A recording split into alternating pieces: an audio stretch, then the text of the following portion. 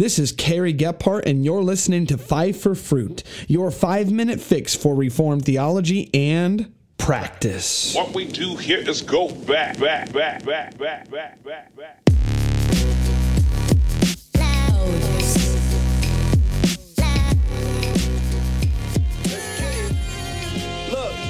we're saved by grace alone, through faith alone, in Christ alone. We make Him known through this microphone.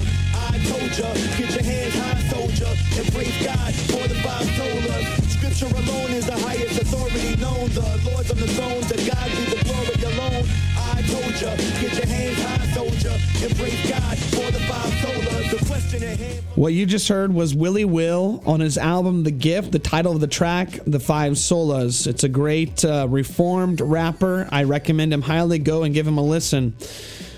This is episode 9 of Five for Fruit, and for this episode, I have a really awesome, exciting announcement to make to you guys.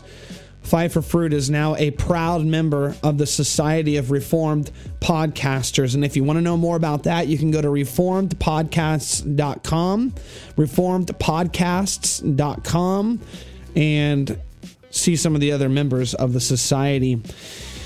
On this episode, I am answering in more detail the question, what does it mean to be Reformed in the historical sense?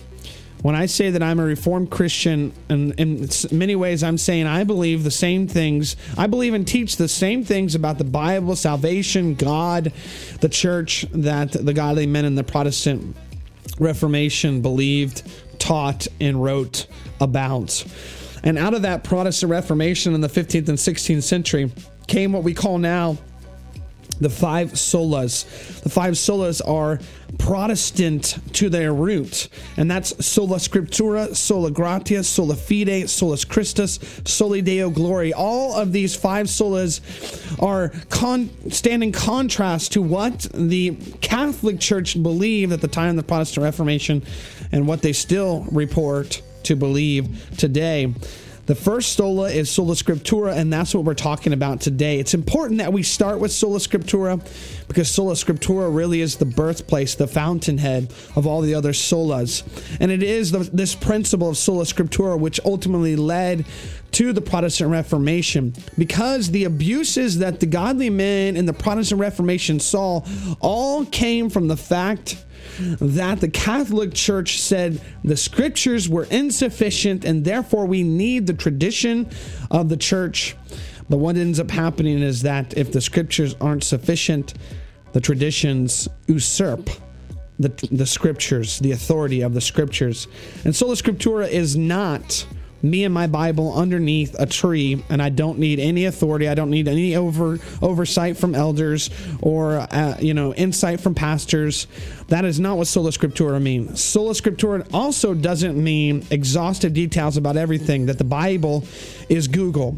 What sola scriptura means is that the scriptures alone are sufficient to give us all that we need to know concerning spiritual matters.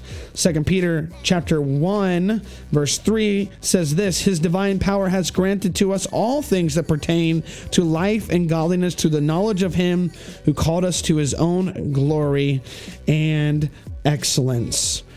Sola scriptura is the belief that nobody can come to you and say, if you're a Christian, you're bound to do this, unless they have chapter and verse. And that is such a very Protestant historical position, sola scriptura. Well, this has been Five for Fruit. May you bear much fruit to the glory of God. Until next week. Five for Fruit is a proud member of the Society of Reformed Podcasters. Check out more members of the Society at reformedpodcasts.com. Subscribe, rate, and review Five for Fruit on iTunes, Google Play, and Stitcher.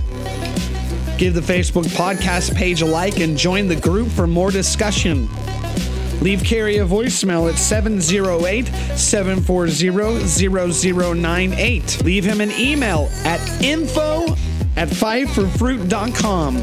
And visit the website fiveforfruit.com to listen to past episodes and to read articles. Until next time, this is Five for Fruit, your 5-minute fix for Reformed theology and practice.